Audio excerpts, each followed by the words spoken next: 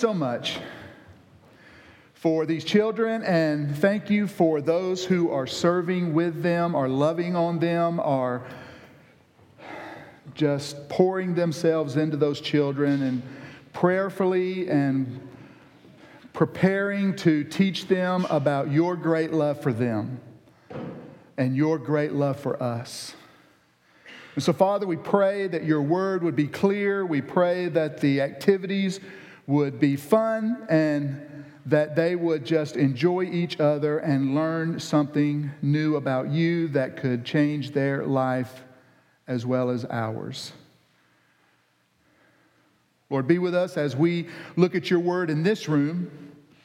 Pray that the Holy Spirit would move, would speak to us in ways that we need to be challenged or convicted or comforted. Father, I pray that you, not me, would be heard this morning as we look into your word. I pray that our attentions would be drawn to you, Father, and our hearts would be open to you for the Spirit to do the work in our lives that the Spirit is called to do. In Christ's name we pray. Amen. So we've been working through the book of Galatians, and right now in chapter 3, what we're going to look at is Paul is actually providing evidence now to support what he's been saying in the first two chapters. Imagine if you're like in a courtroom or something, and Paul is basically spending the first chapter there just kind of nailing down his authority as an apostle, where it came from. It did not come from man, it came from God.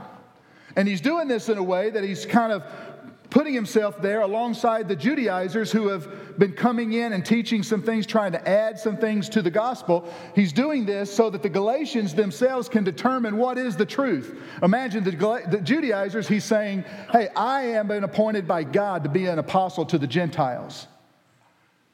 I have not been appointed by man. And what he's saying is these guys have been sent by other men. These guys have not been sent by God. And then he goes on, he says, I've been given a gospel straight from God. I have not learned this gospel from any other man. Those guys have come to you with a gospel that, adding to the gospel teachings from other men. And so he's laying this out before the Galatians, and then he gives an example of how he confronted in chapter 2, how he went before the apostles and kind of wanted to nail this down. He wanted to make sure that this was going to be what everybody uniformly was going to agree on, and they did. They did. They came to an agreement that they're justified by faith alone. This was going to go out to all the churches. And the churches were not only going to hear from Paul, but they were going to hear from the apostles that this is the truth and this is what's going on. And Paul gave an example of how he confronted Peter face to face. Even though Peter knew better, Peter, as he sat down with Gentiles, had meal with Gentiles, interacted with Gentiles, and as soon as the Judaizers showed up, he backed away from the Gentiles. Paul called that hypocrisy, called him on the table for it. He said, listen, you can believe that all you want, but if you're not going to act like it, you're hurting the church. And Paul confronted Peter on that. And so he's bringing all of this stuff to the church, and now we see here in chapter 3, he's going to start giving some evidence, and he's going to start personally with look at what he says to the Galatians, let's just read this for the first few verses here. You foolish Galatians. What a way to start it off, right? How many of us would someone come and say, hey, you foolish David Hutton? Listen, I promise you, I'm checking that guy off right then. I mean, if I'm sitting in Chick-fil-A enjoying a sandwich and somebody sits down across from me and says, hey, you fool. The walls has just went up, right? I don't know that I'm going to care what this person, I'm going to hear him, but I don't know immediately my wall is going up. But here Paul is just saying, you foolish Galatians. We're going to clarify this here in a minute, what he really meant by that. You foolish Galatians, who has bewitched you, before whose eyes Jesus Christ was publicly portrayed as crucified. This is the only thing I want to find out from you. Did you receive the Spirit by the works of the law or by hearing with faith? Are you so foolish? Again, Paul is just not the most politically correct, the most heartwarming, milquetoast kind of guy, right? He just crawls right up in your grill and just lays it out for you. Are you so foolish, having begun by the Spirit? Are you now being perfected by the flesh? Did you suffer so many things in vain, if indeed it was in vain? So then, does he who provides you with the Spirit and works miracles among you do it by works of the law or by hearing with faith? Paul is starting off his defense and providing evidence now. He's asking them, you guys, when you came to faith, was it because of something you did, or was it because of the word that was preached and the Spirit came down on you and changed your hearts? What happened? And he knows the answer because Paul was there, and Paul was the one bringing him the word in the first missionary journey in Galatians and Acts chapter 13 and 14.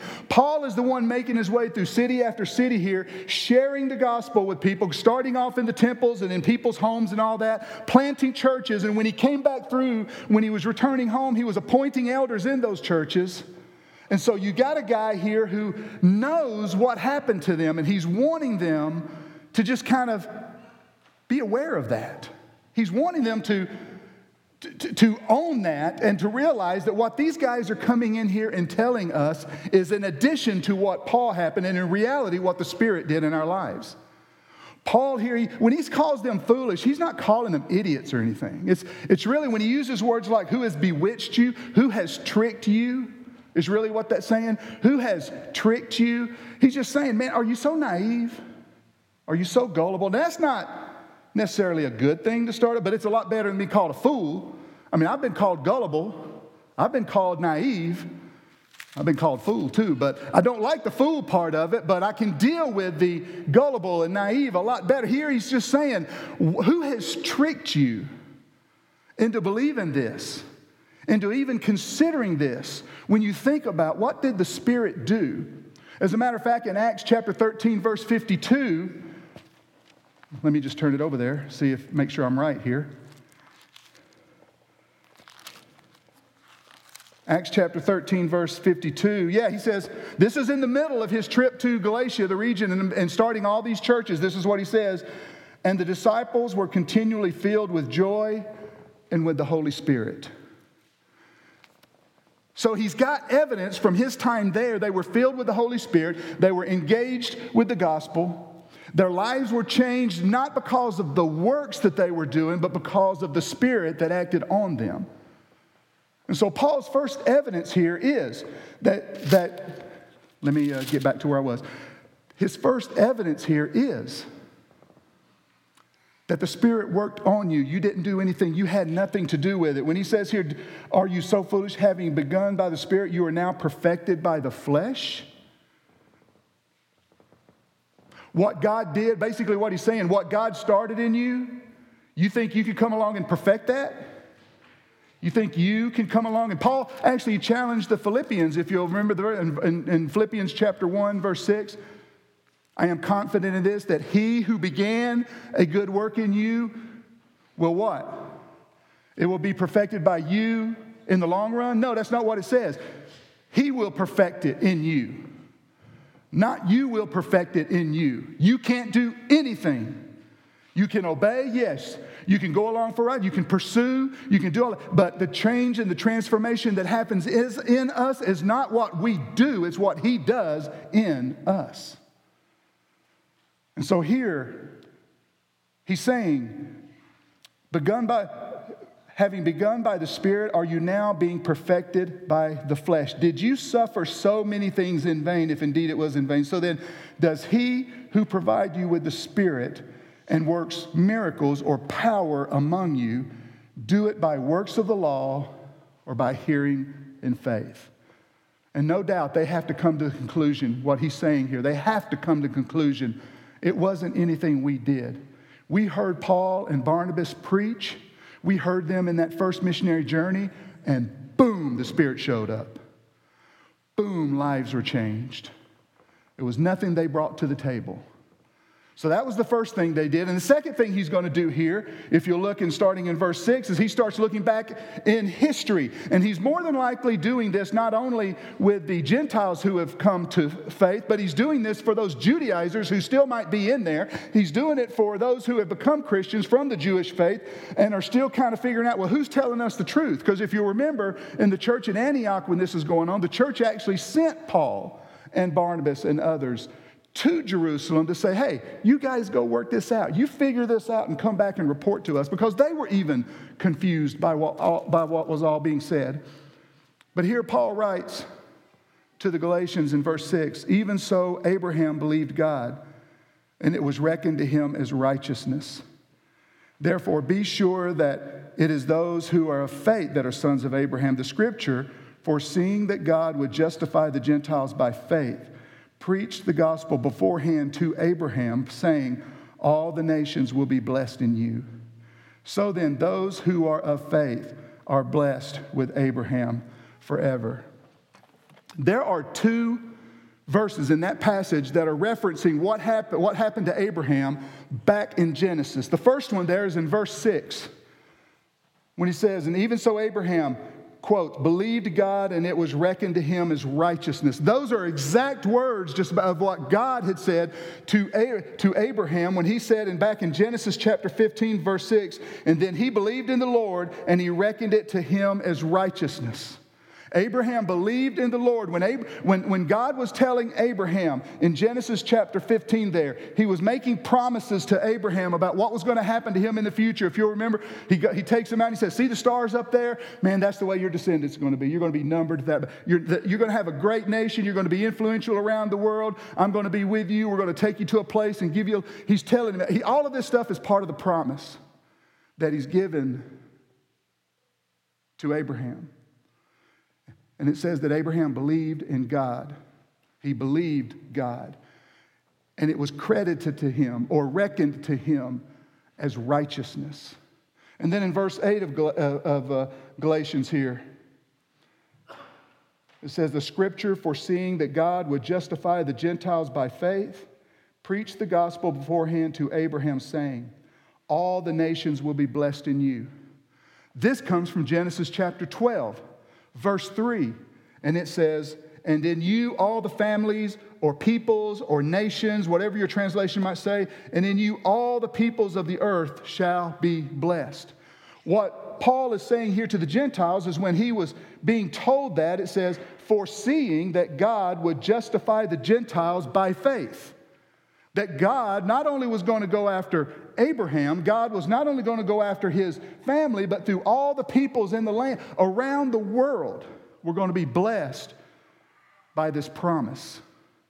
That God was going to come to Abraham, was going to provide, was going to reach out to them, was going to gather them in, was going to pursue them, was going to provide for them, that God was going to do all of this. The covenant where circumcision is even mentioned is not until Genesis chapter 17. And so already you see that in Genesis chapter 12 and in Genesis chapter 15, God has given Abraham a promise. And it's not until the covenant shows up. And let me just give you, a lot of people, well, 12 and 17, how long apart is that? Well, Abraham was circumcised when he was 99 years old.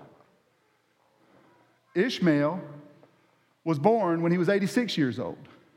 So you're talking about at least 13 years right there. It has to be 14 years because of conceiving and all that kind. So you're talking about at least 14 years and possibly longer. Was Paul waiting for righteousness to come on to him? Was he waiting for God to bless him with faith and righteousness? Or had he already attained that before Genesis 17 showed up and he was circumcised? It says, it was reckoned to him as righteousness. What was? Because of his faith, because of his belief. And so Paul is telling the Galatians, and he's telling the people there who know the history of the Jewish traditions and the Mosaic law and all that. He's telling them, hey, listen, before circumcision was even a thing, it was found that Paul was found righteous because of his belief, because of his faith. And that's at least a 14-year window there. And so he's encouraging the Galatians by these two things. When did the Spirit come on you and start working? And historically, personally, that's what he did. But historically, he was saying, when was it credited to him as righteousness? When was it credited to him as righteousness? So he's laying his case out here before the people, the Galatian church, the churches in Galatia. He's laying his case out, and he actually kind of hammers that a little further down here. Look at verse 16 of chapter 3.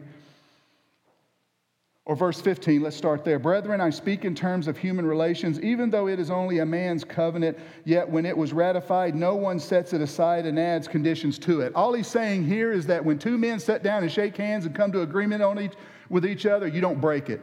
A handshake means something, right? Contracts mean something. You can't just up and break a handshake, an agreement that you have with someone. So he's saying here in verse 16, now the promises were spoken to Abraham and to his seed. He does not say in seeds as referring to many, but rather to one, and to your seed, that is Christ.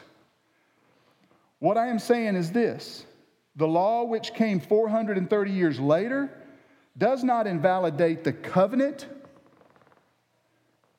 previously ratified by God so as to nullify the promise. For if the inheritance is based on law, it is no longer based on the promise, but God has granted it to Abraham by means of a promise. And basically what he's saying is this. He's saying that the Mosaic law came during the Exodus, and you're talking about when they were there for like 400 years after they were released by Pharaoh and they were wandering around out there. They got the 10 Commandments. They got all the Leviticus and Numbers and Deuteronomy and all that was written, the laws and everything. So you got all that there by Moses. 400 plus years, actually 650 years is when Abraham got it, but when he passed it on to Isaac and passed it on to Jacob, and right before they went into Egypt, Genesis 46, God told Jacob, hey, you go ahead and go on into Egypt. I'm going to make you a great nation there, and then I'm going to bring you back. And so he's just kind of clearing up part of that promise there with him there. And so that's about 430 years you're talking about. And even that, he's saying, does not nullify the promise that was made earlier. So you've got the promise, you got the covenant, you got the Mosaic law. And he's saying none of that nullifies that promise that was made. None of it.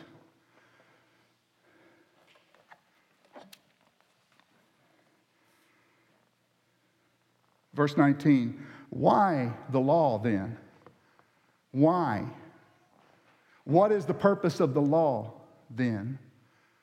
Well, there's a couple of things that he addresses in here. We've talked quite a bit over the last couple of weeks about why the law is in place. He brings it up earlier, and we're not going to hammer that like we have, but I am going to kind of give an overview. But I do want us to look back at verse 10.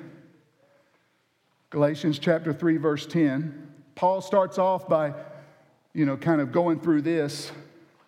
For as many as are of the works of the law are under a curse. For it is written, cursed is everyone who does not abide by all the things written in the book of the law to perform them. So here he's saying that to follow the law here is actually a curse. It is a curse not in a way that here is the law, we should obey this, but it is a curse if you carry this like a weight, like you do those bricks we were talking about. You've carried a brick for every law and you have 600 plus bricks on your shoulders and you're kind of balancing it and walking around. It's the burden that it is. That is a curse to try to carry all of those things, to perform them all, which is what he said there. That actually comes out of Deuteronomy chapter 27, verse 26. That verse, and he uses the Old Testament. In all of these places, he uses the Old Testament to kind of go down and show that the law was not meant to be the all in all of faith and salvation and eternal life and blessing and promise and all those things. Now that no one is justified by the law because before God is evident, for the righteous man shall live by faith. That's in Habakkuk 2:4. However, the law is not of faith. On the contrary, he who practices them shall live by them. He who practices law, if you say, well, I think I'm good enough. This is a conversation I have with a lot of people. Well, I don't know that I need that church stuff you talk about. I don't know that I need that religion stuff you're talking about. I'm not a bad person. I'm a good person. I feel like I'm doing good. I'm helping people. I actually volunteer down at the soup kitchen, or I pick up trash in my neighborhood, and I help people who are in need and all this kind of, how can God kind of say no to me? Well, if you're going to live by those rules and those laws and things like that, you're also going to be judged by those rules and laws. And all it takes is to break one of those laws, and we're condemned forever. And again, how many of us, Even as Ben was up here and he was praying and he was talking about how we strived for holiness and walking right with God and all that, and how many of us just this week alone had a thought we shouldn't have had, said something we shouldn't have said, did something we shouldn't have done. We know that it was dishonoring to God. We just broke the law. We don't have to carry that weight. We don't have to have that burden lay down on us, because here he's saying, he who practices them shall live by them, but Christ redeemed us from the curse of the law, in verse 13, having become a curse for us, for it is written, cursed is everyone who hangs on a tree. That's found in Deuteronomy 21:23. And look at verse 14. In order that, all of this stuff is true. That law, if you want to live by it, then you go ahead, you're going to be judged by it. But if that has become a burden, you know that you cannot be justified by the law or anything like that, that Jesus, he was a curse on the tree on our behalf, in order that in Christ Jesus the blessing of Abraham might come to the Gentiles, so that we would receive the promise of the Spirit through faith. Again, he's talking about, he ties his 2 points earlier. The personal one, where the Spirit, when did the Spirit come on you? And then the historical one, when did faith come to Abraham? When was it reckoned to him as righteousness? And he brings those 2 points together right here in verse 14 when he says that the blessing of Abraham might come to the Gentiles, so that we would receive the promise of the Spirit through faith. Not through works, through faith. Friends, that for those of us who might be thinking we can be good enough, listen, we can. I told you last week just a little bit of a joke kind of thing when my sons were, when they were arguing and fighting, and I said something, they used to come running to me, Dad, this isn't fair, whatever it was. Dad, this isn't fair. And my response always to them was, if you want fair, then we all die and go to hell. That's fair. Because we cannot be good enough for God. But thank God he had a plan in place where it says, in order that in Christ Jesus, the blessing of Abraham might come to the Gentiles. It might come to David Hutton.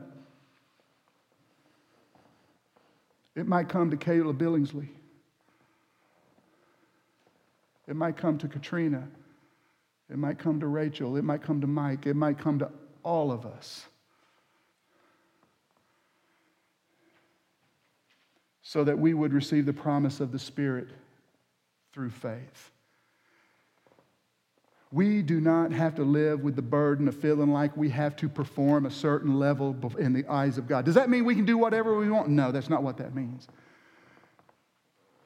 We should want to try to honor God. We still want to try to glorify God. We're called to do that. We still want to try to obey God and do those things. But that is not to be saved. That's because we are saved.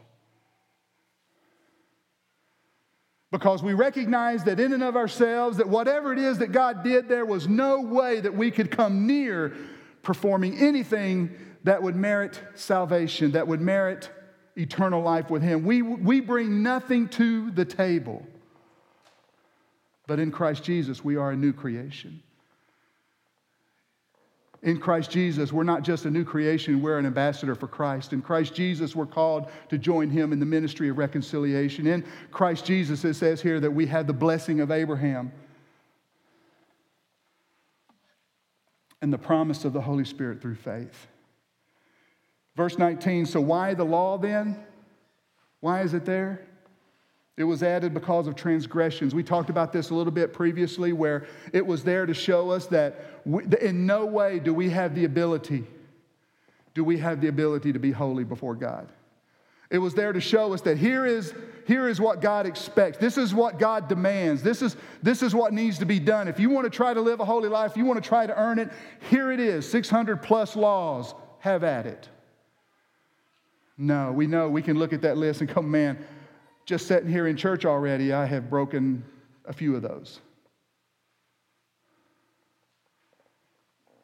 But it is to show us, the law is there to show us that in what situation, what condition we are in as we stand before Him. It is there to show us our sin. Morally, that's what it's there for.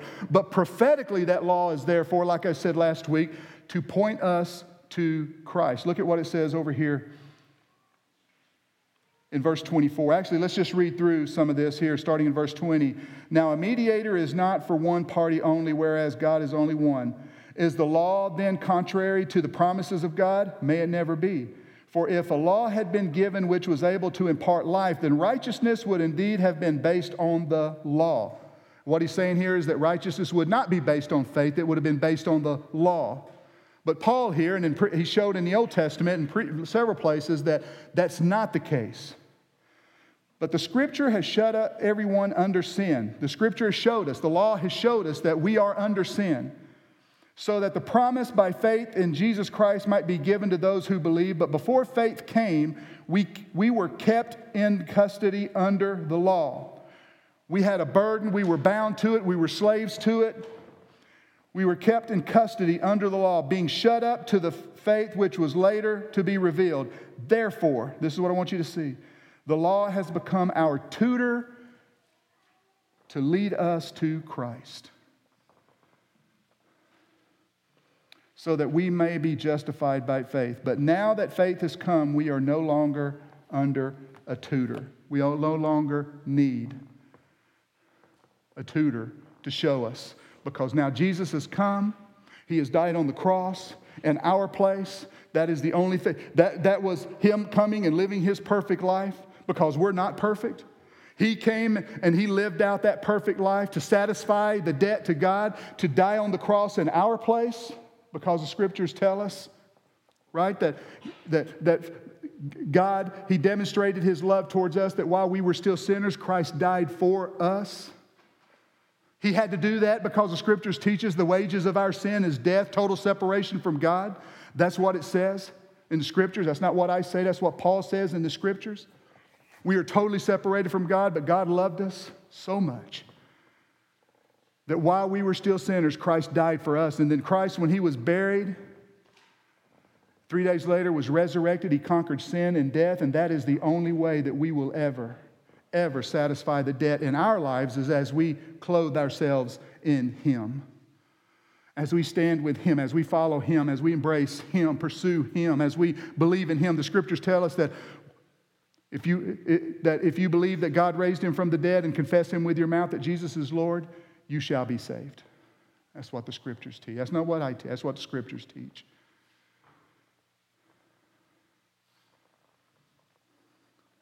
And so Paul is trying to get the Galatians to see they do not have to live under the weight of this law that these Judaizers are trying to bring in, to say, here's the dietary laws, here's the cleansing laws if you're hanging out with Gentiles, here's the laws of circumcision, and all of these things. They're bringing all of this stuff, saying, hey, you have to be Jewish before you're truly a Christian. And Paul is saying, nonsense, that's ridiculous.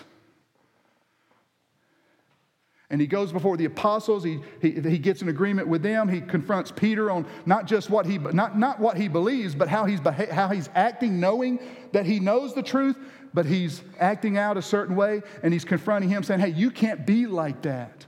These people are watching you, Peter. You can't act like that. If you go and do that, you're just telling the churches everywhere that what they're saying is true. You can't do that." And so Paul is laying his case out before them, and look at what he says here in verse 27. This is the difference in being a slave to a master or being employed to an employer. If you're a slave to a master and you mess up something, right? You're a slave to a master. What happens to the slave most of the time?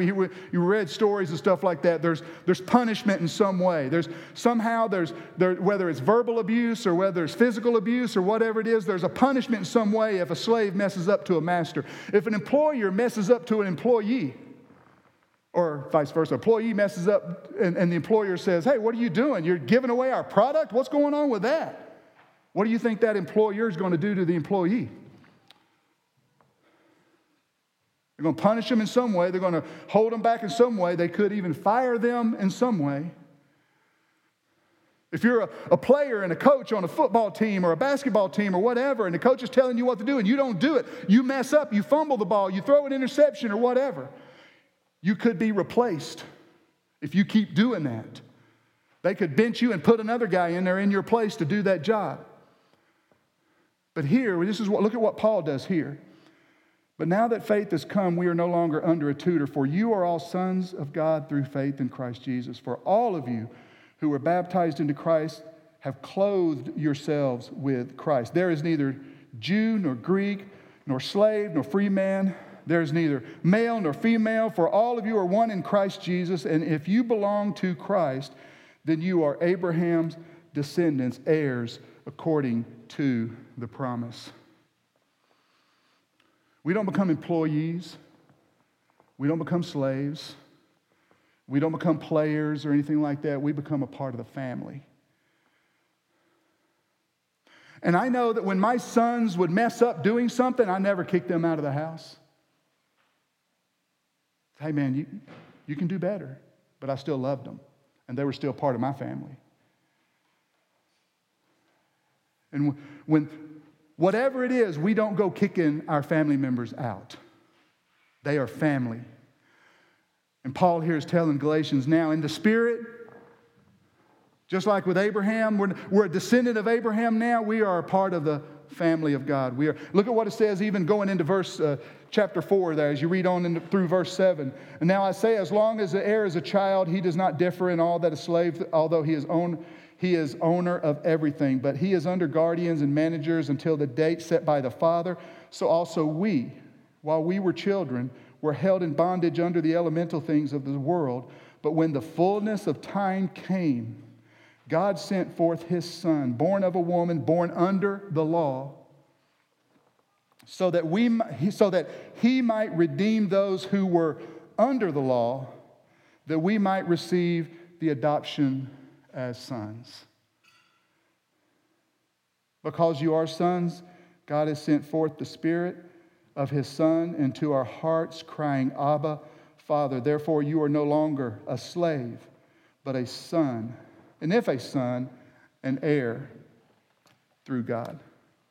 Friends, we are sons and daughters of the King of Kings and the Lord of Lords. We are part of a family that will never be cast out if we are truly in Christ. We are an heir in the family of God.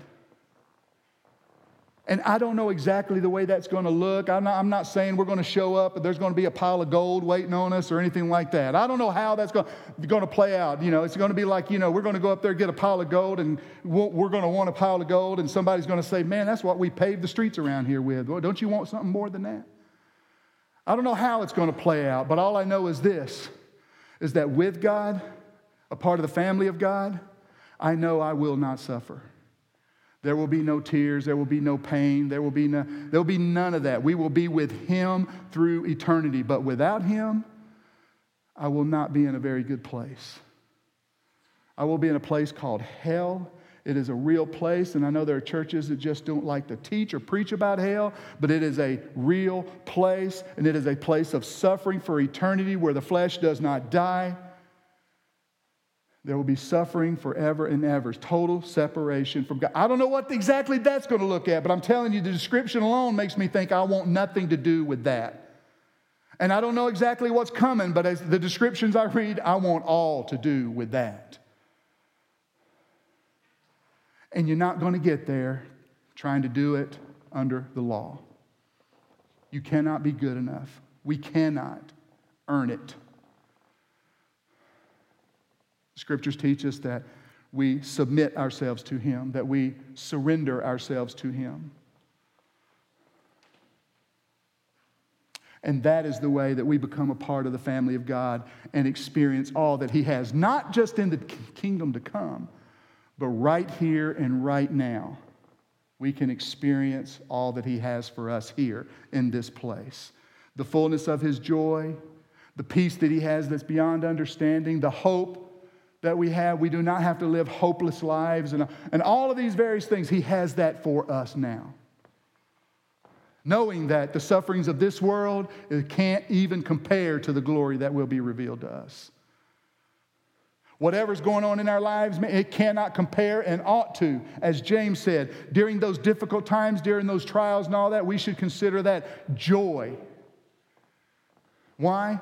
because of the hope that we have in our future. Not because of where we are. I'm not hopeful about my circumstances in this moment. I am hopeful in Christ in this moment about my future. And we all can live that way, wherever we are, whether it's U of I, another job, whether another school, whether you're working in your neighborhoods. I don't care how difficult your family situation is. It doesn't matter. You can have the hope, and it can live out in our lives in a way that people will begin to wonder, what is up with you? Let's pray. Father, we know by what Paul has said here that we are justified by faith alone. We are so grateful, so thankful that you have not abandoned us and left us to ourselves, that we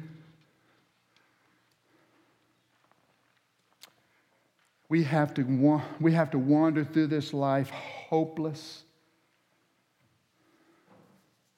living with regrets from moment to moment. Father, we do not have to be that way. Father, thank you for your great love to us. Help us, Father. Help us each day to walk in a way that is worthy of your great love. In Christ's name we pray. Amen. Amen. It's just